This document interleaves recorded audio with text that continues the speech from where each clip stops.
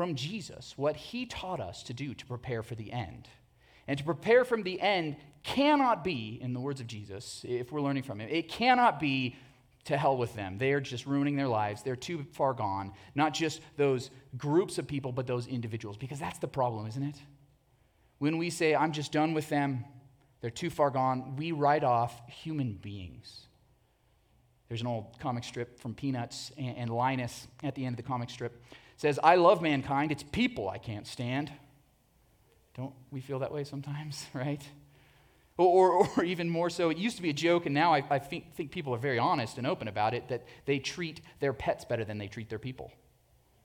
Yeah. When we say, oh, everything's just getting worse, people are getting worse, we write people off, we cancel people, we kick them out, they can't do those things. And whenever we do that, that is actually the opposite of what we are called to do as followers of Jesus. It's never to write anyone off. No matter how far we think they've gone, no matter how bad that person or that individual or that group or that state or whatever, we don't ever write people off. See, what Jesus is going to teach us today is that to prepare for the end means we need to change how we treat other people now.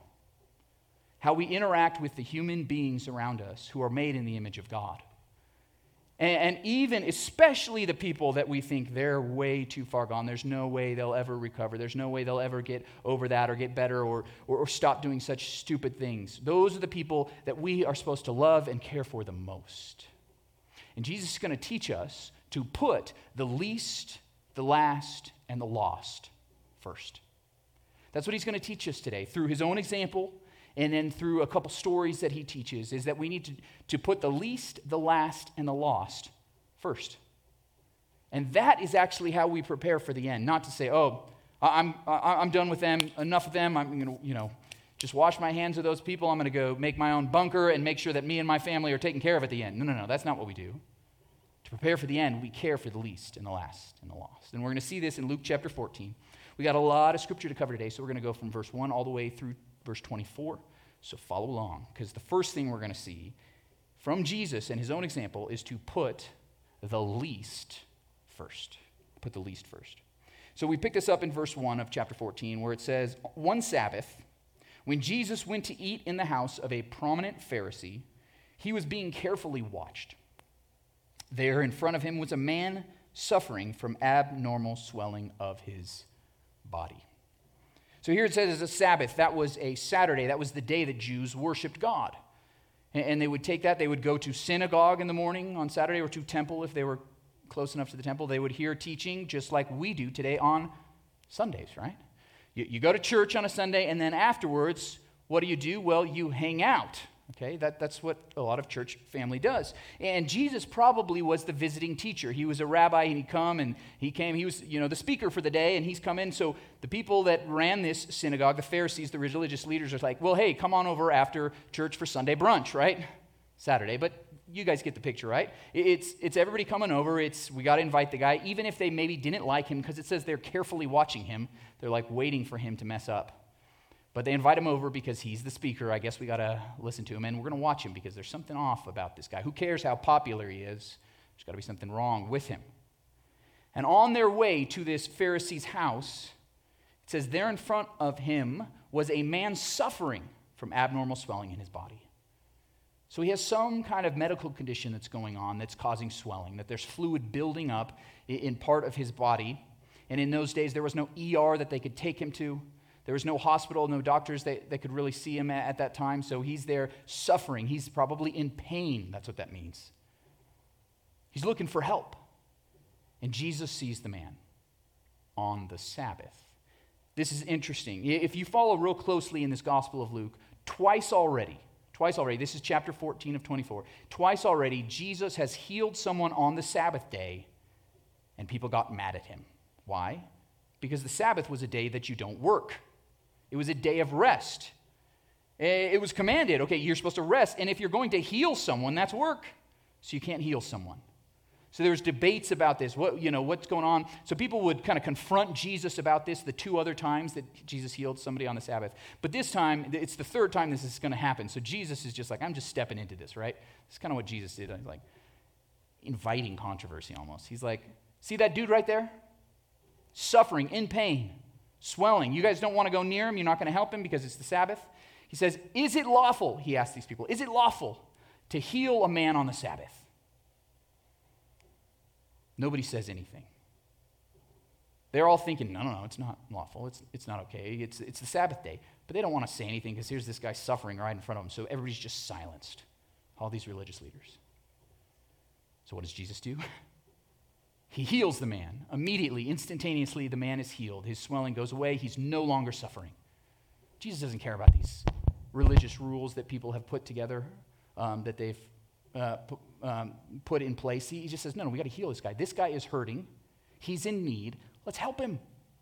There's a need. I can help with it. I'm going to do it.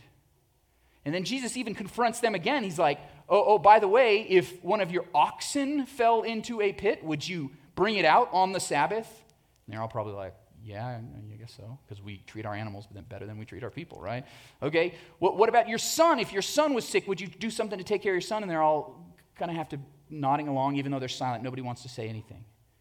Jesus is like, you treat your animals, your pets, your livestock, I guess, in that case. You treat your own family well, but you won't treat this person in need right in front of you. He's just showing now how messed up we get about these things, right? And some of us are like, oh my gosh, how could those religious people do that, But we do the same kind of things when we put anything in front of helping someone in need. Jesus called these people the least of these, the least. That's why I'm using that phrase, the least. In Matthew 25, Jesus talks about this, and he talks about the people who are sick and in need of care, people who are strangers. He even talks about people in prison. He doesn't specify whether they were criminals or not, okay? He says, whatever you do for the least of these brothers of mine, you do for me, Jesus says. These people who are considered the least in our society, if they are suffering and if they are in need, Jesus is showing with his own example that we put the least first. We put the least first. And this is important today. This is important today. Just a few years ago, I think this was illustrated pretty well with Chick-fil-A. Yeah, Chick-fil-A, right? Chick-fil-A, which has arguably the best chicken sandwich in the world. We got one agreement here. Nobody better say McDonald's. Are you kidding me? What are they doing? Chick-fil-A, but Chick-fil-A, since it started in the 1940s, they don't work on Sundays, right? They take off the Sundays because that's the Lord's Day, that's their Sabbath. They want to give all their employees a day off, so they do that. And as I'm saying that, some of you are like, ooh, I could go for a chicken sandwich. Sorry, not today.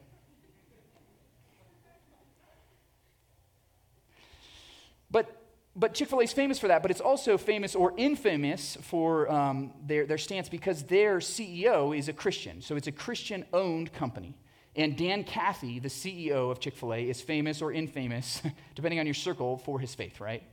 And just a few years ago, he really got smeared because he came out in support of traditional marriage between one man and one woman. So people were really attacking him and attacking his whole organization. Because, of course, that makes Chick-fil-A anti-gay. It means they hate LGBTQ people, right? Well, then, fast forward a little bit to July of 2016, when a young man walked into a nightclub in Orlando, a gay nightclub, and he shot it up, killing 49 people and injuring dozens of others before killing himself. And the day after, which was Sunday, because this happened on a Saturday night, hundreds and thousands of people were lining up to donate blood to help those who were injured and wounded. And 2 Chick-fil-A's opened up. Not to make money, but their employees volunteered their time, came in, made some great chicken sandwiches, got some sweet tea, and they went down and they gave it to all the people standing in line to donate blood because they wanted to serve. And they showed, hey, we're willing to work on our Sabbath, not for ourselves, but for others. To put others first, to put the least first, right? You think we hate them? No, we love the least. And I think that we as followers of Jesus can look at that. That's a great example for us. That we can't put our own religious rules or anything like that above serving the least, loving the least, helping the people that are in need. So I just want us to think about in our society, who are the least? Is it the LGBTQ community? Is it people who are immigrants or refugees. Maybe right now it seems like it's the Asian American community in our country. Whatever it is, I want you to think about in your own life, who are the least of these? Who are these people that are being downtrodden and hurt and left alone, and people are kind of walking around them, right? Jesus says, go for those people. Put the least first. He showed us by example that that is what we are called to do. But it's not just the least. He says, hey, we've got to take the people that are the last as well. The last, and we've got to put the last first. That's what he's going to do next in his teaching, because he shows up to this guy's party. They're just throwing this great big banquet. And Jesus looks around at this banquet that they're having for him, and he notices people are kind of jockeying for position, right?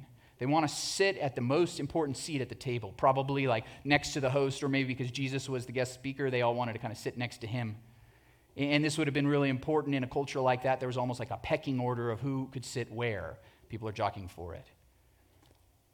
And, we have similar things in our culture. Maybe it might be like at the host table or whatever. We think of it like at weddings, There's, the bridal party at the front, close family next to them, more distant family, and then that weird guy that they knew in college, like way in the back, right?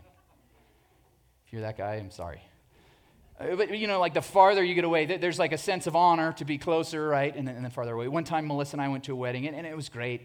It was a friend we hadn't seen in a lot of time, so we were one of the far couples, except it happened to have a downpour of rain that day.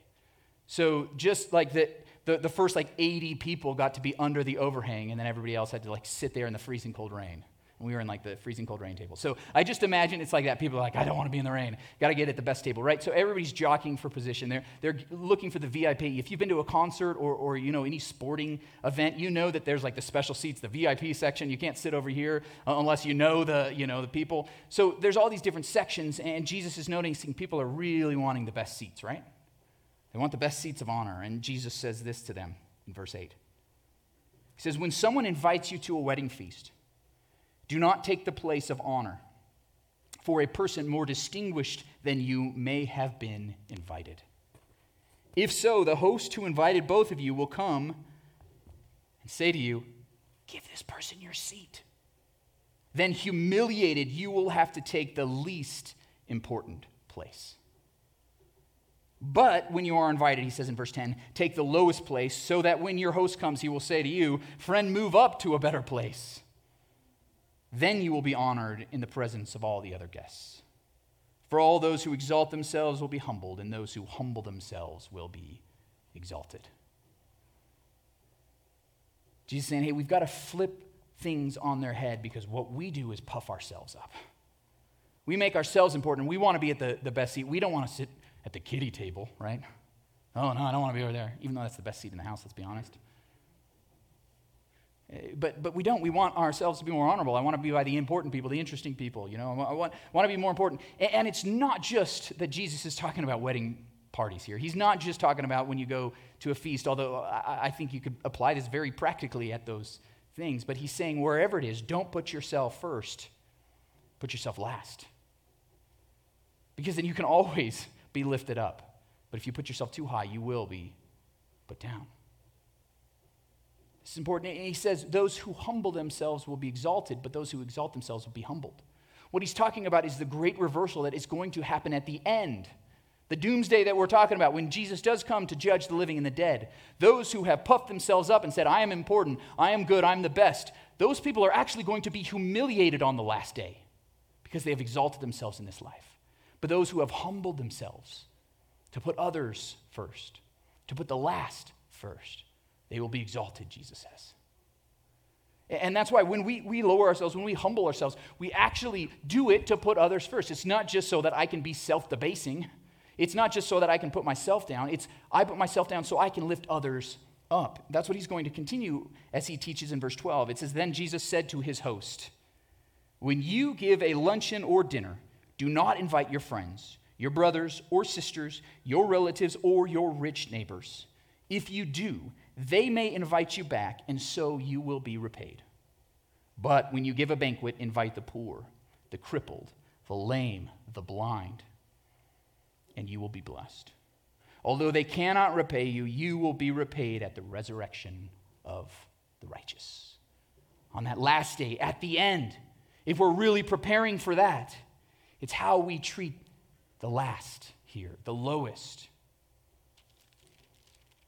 How do we treat those people? Do we invite the people that we like, that are like us, that are important? Ooh, that'll be an interesting dinner guest, right?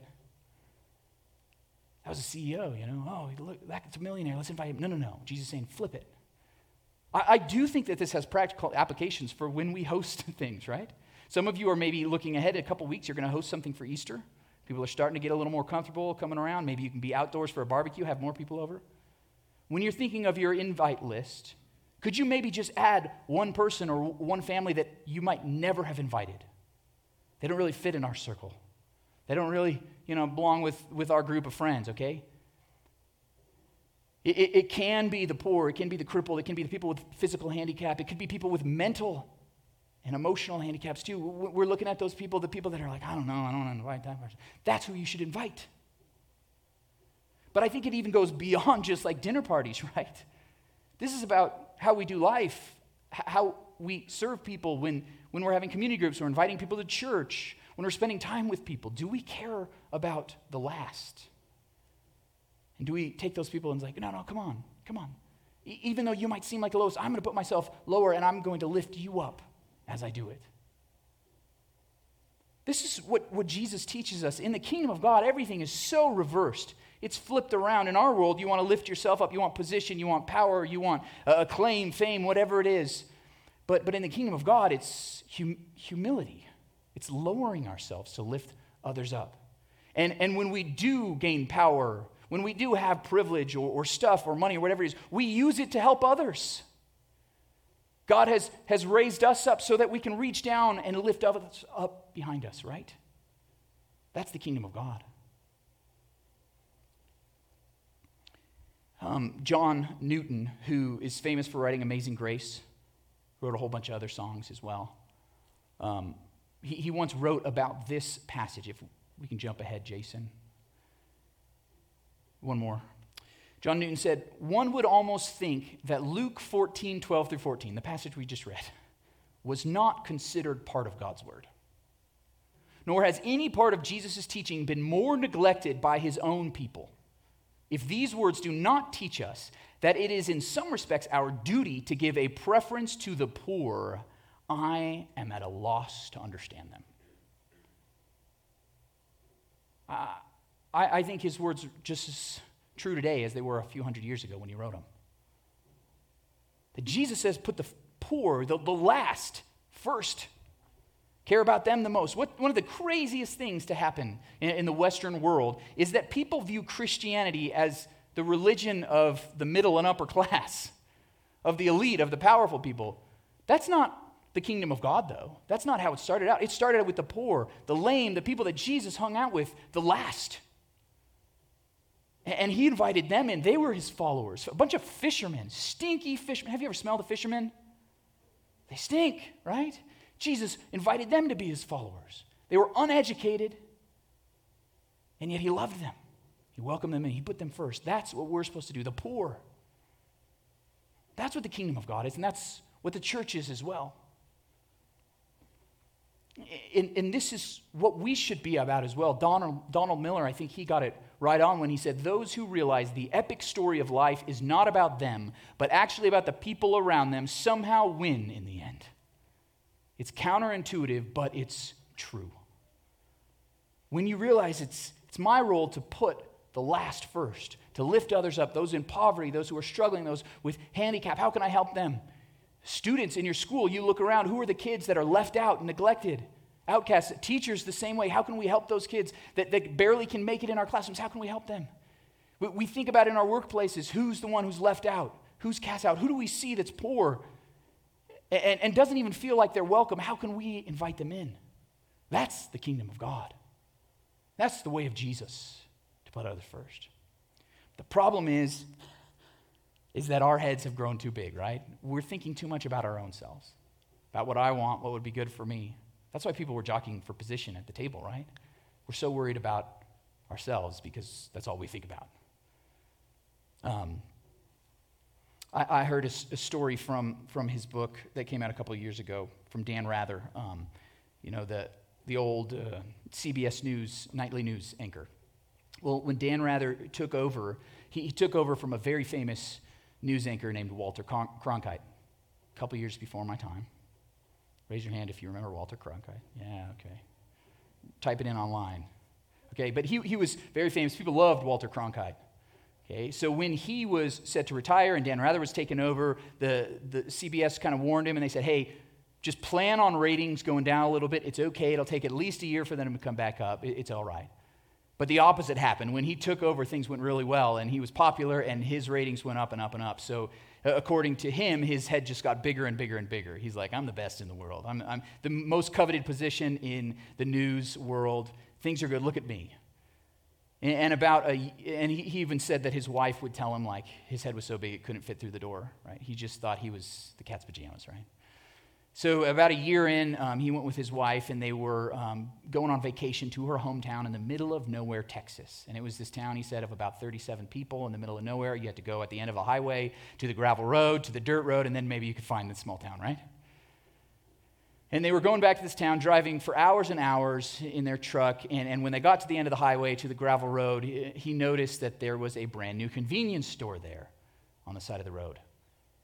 So they said, hey, let's pull over and check it out. So they pull over, and his wife goes in to grab a Dr. Pepper, and she's in there in the convenience store for a long time. Dan is in the car, kind of checking his watch, figuring out what's going on. He looks in the window, and he sees his wife talking to this guy about their age, and they seem really excited and happy. Their hands are in the air. They seem really good, and they keep talking and talking and talking, and he's just getting real frustrated, right, in the truck. What's taking so long?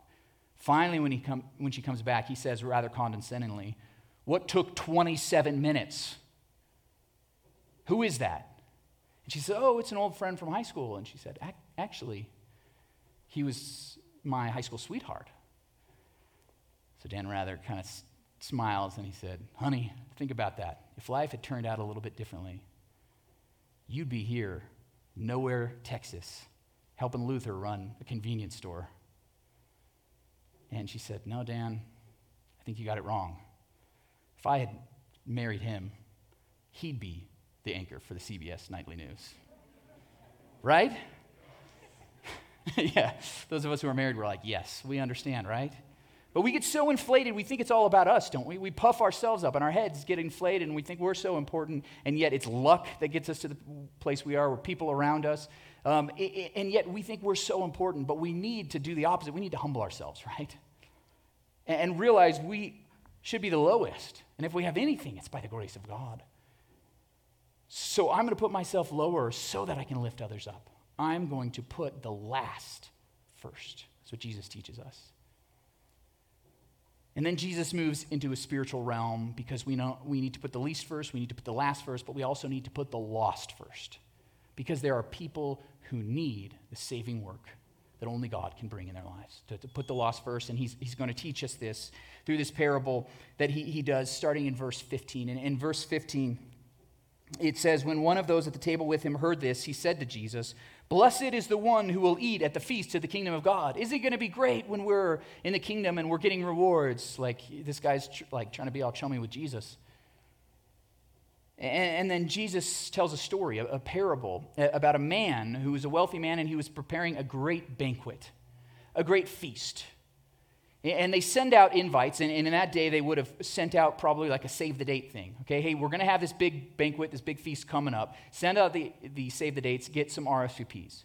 So then when it's the actual day of the party, this master sends out his servant to go invite all these people to come. Now's the day. Today's the day. You said you come. Today's the day to have this great banquet. And that's where we pick up this story in verse 18. It says, but they all alike began to make excuses. The people that were invited, the people that even said, hey, I'm coming, began to make excuses. The first said, I have just bought a field and I must go and see it. Please excuse me. Another said, I have just bought 5 yoke of oxen and I'm on my way to try them out. Please excuse me. Still another said, I just got married, so I can't come.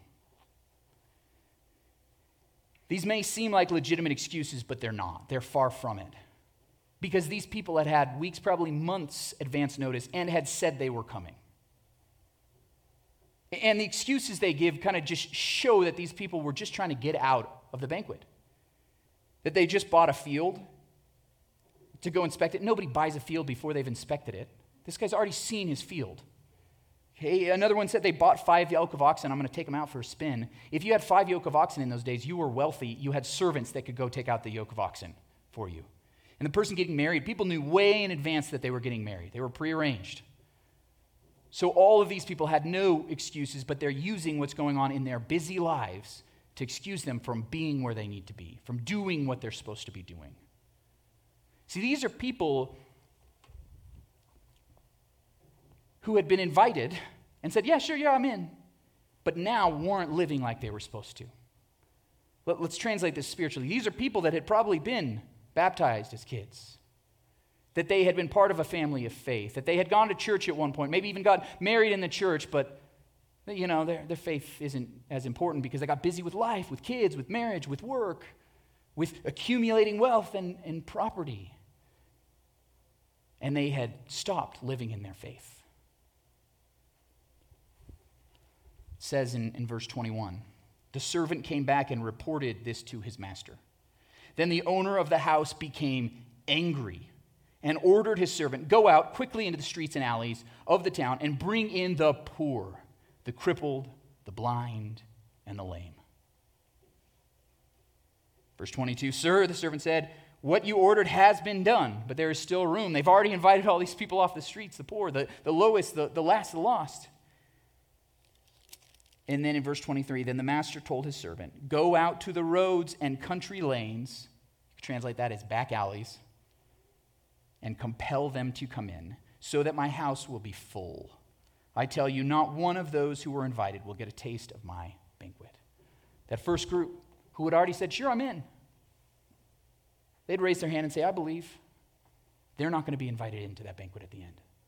But those at the very end who are poor, who are on the streets, who are maybe sinners in those back alleys, if they at the end say, I want to come, they're going to be there. That's what Jesus is saying about the end. That's how it's going to be, because the master, who is God himself, wants his kingdom to be full. He wants every seat at the banquet to be filled. He wants heaven to be more crowded. And he's inviting everybody in, anybody who will come. But sadly, some people will say, yeah, I'll be there, and then they won't, because they've gotten so distracted by the busyness of life. And others, the very last minute at the end, though they are poor, though they're the outcast, the least, the last, and the lost, they will be there because they have said yes to the invitation.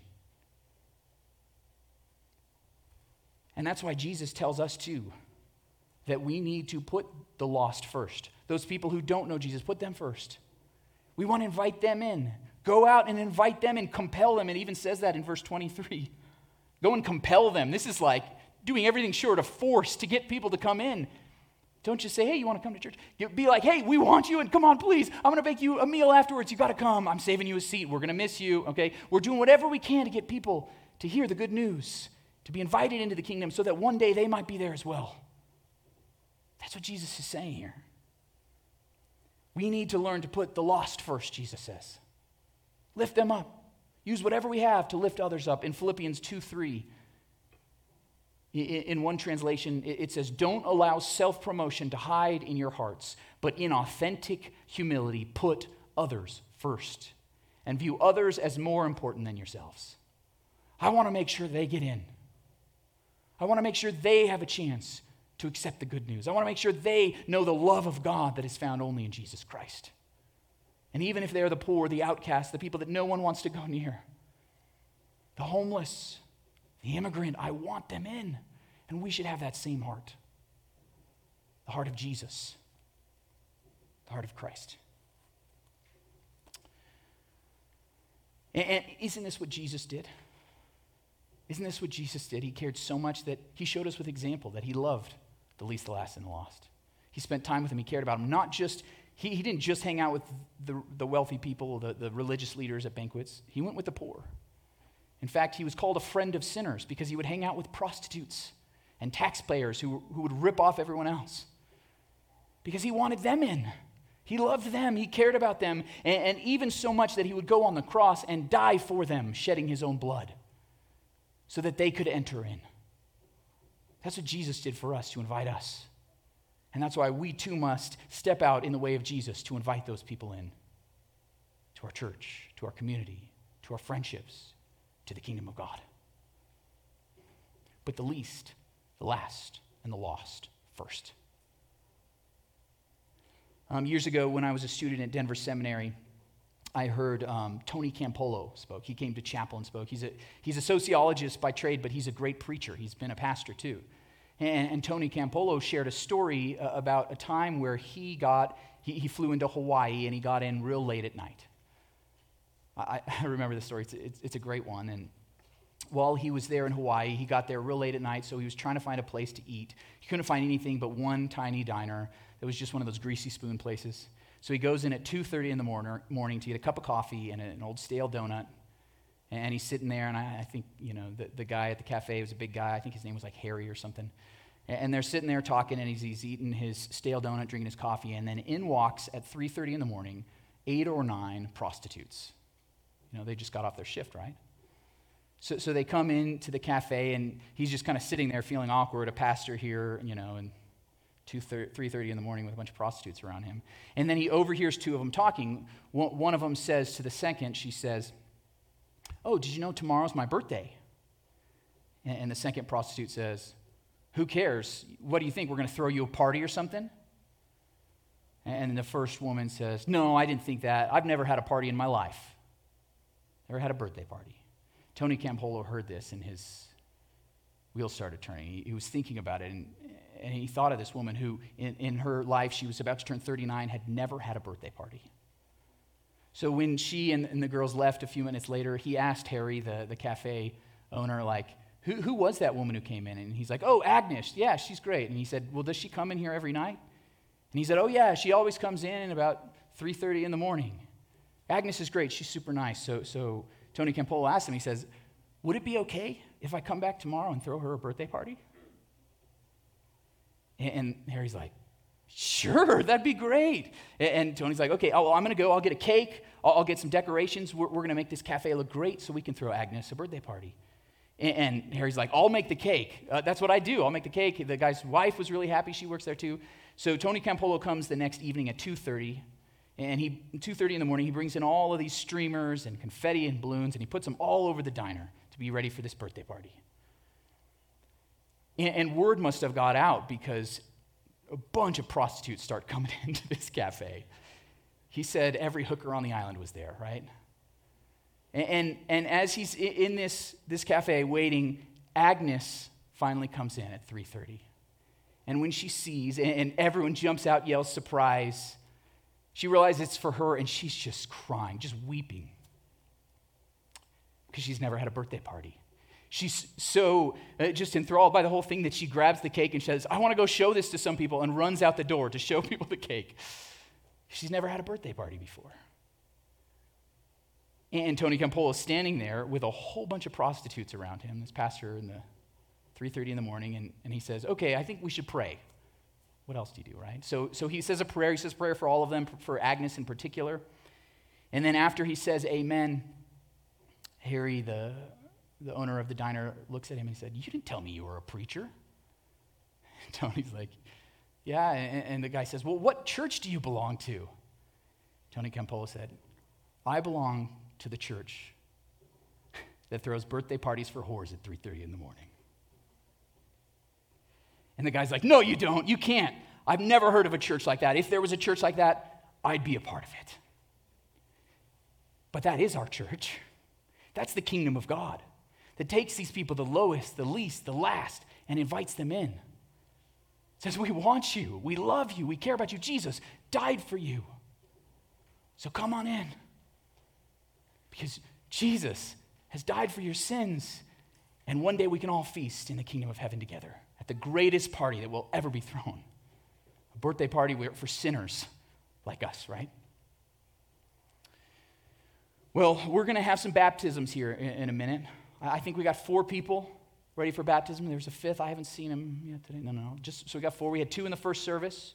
We got 6 today. And these people are publicly declaring that they believe in Jesus Christ as their Lord and Savior. They have accepted that invitation, and now publicly they're saying, "I believe. My life has been transformed by the good news of Jesus Christ, and I want other people to know it. So in just a minute, we're going to hear some of their stories, and then we're going to get to watch them get dunked. But I want to do one more thing before we wrap up, because you should have had a card on your chair. See these cards? These cards are not for you. And if you don't have some, there's a whole bunch of stacks on the table in the back. There's on the table on your way out. I want you to grab 1, 2, 100 of these, because these are your ways to invite people in. Jesus said that, right? Go invite people, even compel them. Go into the streets, go into the alleys, whatever it takes to find people who are far from God, the least, the last, and the lies, and let's invite them in. And this is an incredible opportunity. Like Michaela shared earlier, people at Easter will come to church or they'll come online, and they would never, anytime the rest of the year. But maybe this will be the chance where they will finally say, I believe, I accept. And maybe you'll get to party in the kingdom of heaven with that person because you gave them a card. Now that's awesome, right? So I want to make sure every single one of these cards gets in the hands of someone that you know. If they're too afraid to come in person, have them come online, okay? There's 100,000 ways we can invite them, but just do it. 82% of people will come to church if you invite them. Did you know that? 82%. So go out there and let's invite. Let's compel them to come in so that they can come too and experience the goodness of God, a God that cares for us so much, that loves the least and the last and the lost so much that he would send his own son to die for us. Now that's awesome. Let's pray. Lord God, I thank you so much for your word, this word that convicts us to go and care for the poor, the needy, the outcast.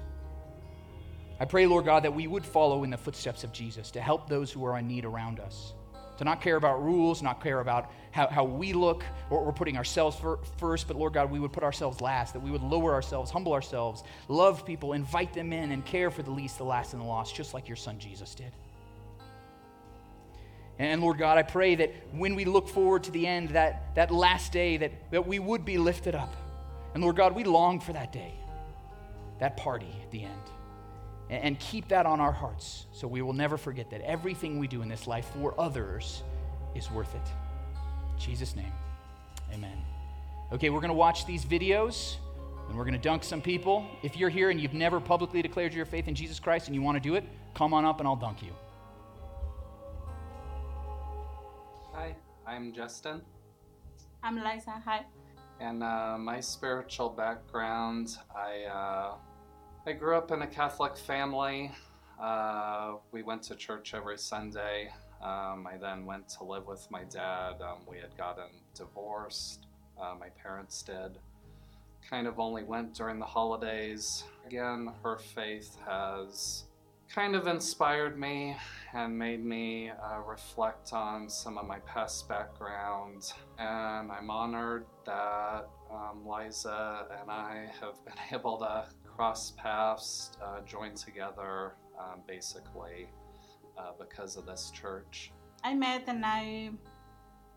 Jesus very young. My grandma take us, my sister and I, to the church every single Sunday. And then we entered to the chorus in the church, and my mom went to see us, and she received Jesus Christ that morning, and that was very important for us. And then we became a family that believer. I work with kids. I have a work in missions, and I have a lot of experience with God. When I was young and like a college, I recognized for myself that I need Jesus in my soul. I need Jesus to be a part of my life, and because without him I can be anything. I can do anything. So he was very happy because I was a believer, and we talk a lot about Jesus. We read a lot about, and we came here in the church, and we decided to get baptized together, like a step of obey to Jesus, and I don't know, to make a bond together, say thanks to God, and recognize that all that he did in our lives. I want to be baptized. I mean, like Jesus before he gave his ministry is the ultimate example for us in our lives. And Jesus, basically is like, no, this is the example that you believe in me. I mean, even though I was a believer before, I think we can always, reflect upon God. Like we'll always have struggles and testaments, but that can be for others, for them to turn to God. So kind of to make a good example. We decide we want to do this for each other, so. My name is Samantha Ruiz. I've been here for a month now. I'm really excited to be here. I grew up in the church. I came from a life of, my mom was a drug addict and an alcoholic, and she found the Lord, and we ended up coming to church, and it was just amazing how it happened. I didn't know that I was gonna fall so in love with God as I did. And I didn't know what he had planned for me at all. It was just amazing how it all happened, and just knowing that I have a calling and I have a purpose in this life, and knowing that he has always been there is just it's just something that is unexplainable, I guess. I want to renew my relationship with God.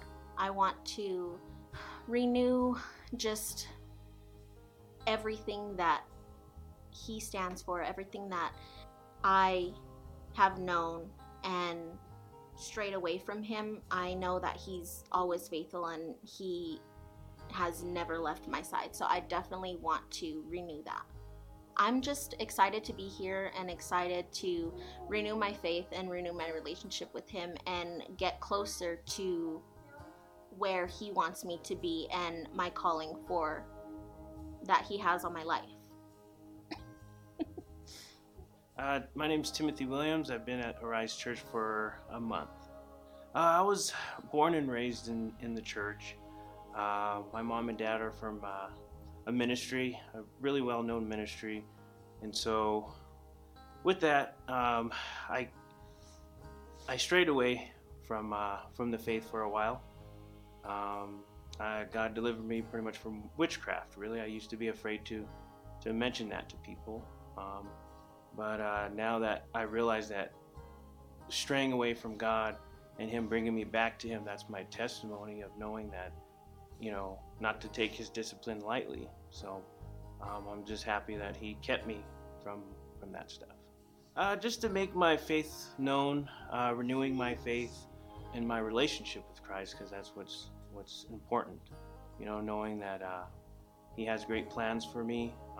I know he's called me to minister to the people around the world, and as an evangelist, having that heart to just reach people for Jesus.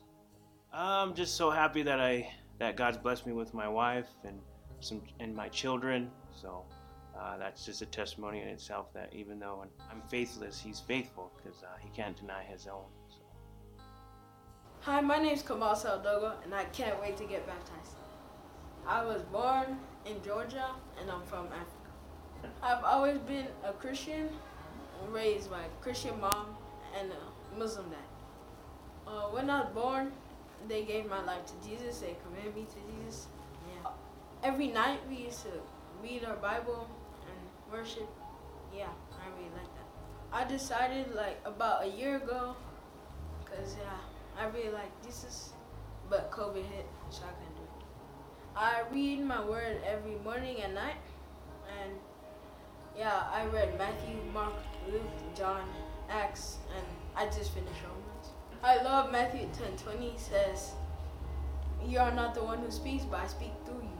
I feel more relieved, happy, and baptism means to me a new life in Christ, as Christ died and rose again 3 days ago. All right, here at Arise Church, baptisms are a party. So you guys can stand up.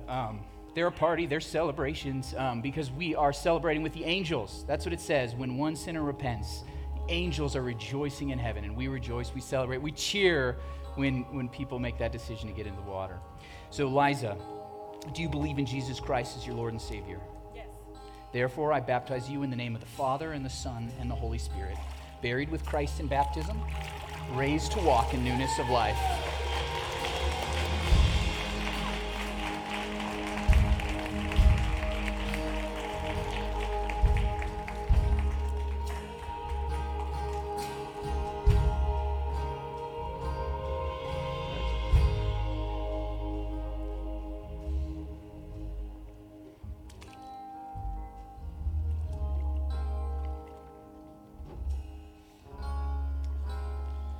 And the person helping them, each person gets to invite someone who's been really important in their spiritual journey to help them into the water. So thank you guys for helping with these baptisms too.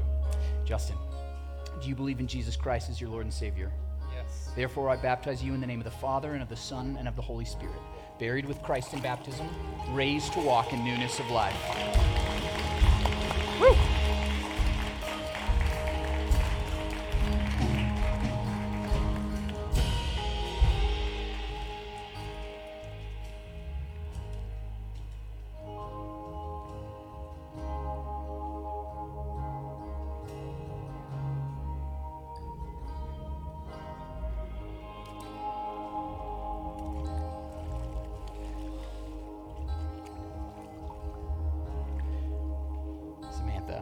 Do you believe in Jesus Christ as your Lord and Savior?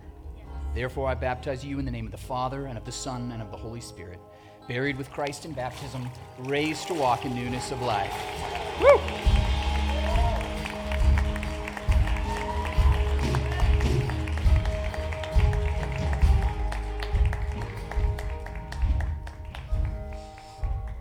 Congratulations.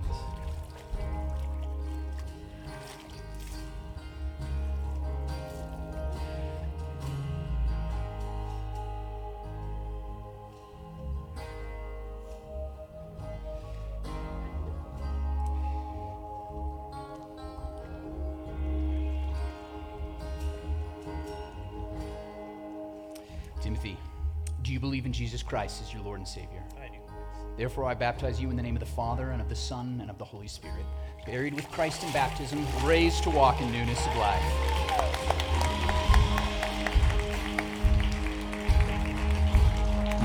All right, let's worship our Lord and Savior together.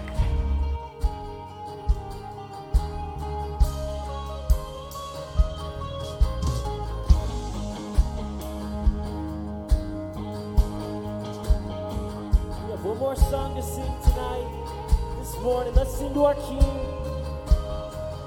What a beautiful name it is. What a beautiful name it is. The name of Jesus Christ, my King. What a beautiful name it is. Nothing compares to this. What a beautiful name it is. The name of Jesus. What a beautiful name it is. The name of Jesus. 'Cause death could not hold you. The veil torn before you. Silence the boast of sin and grave. The heavens are mine. Raise up your blood. For you are raised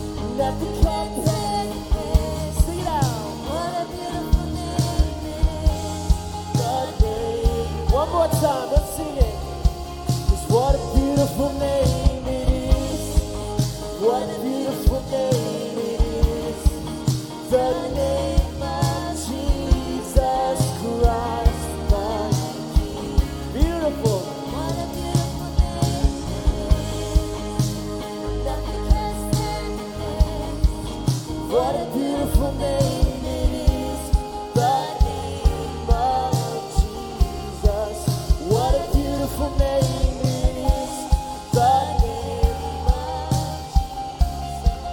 What a beautiful name is the name of. Let's give a round to the Lord today who baptized some new souls into heaven. We love you guys here at Arise. Come back next week, bring a friend. Let's baptize some more of our family. We love you guys. See you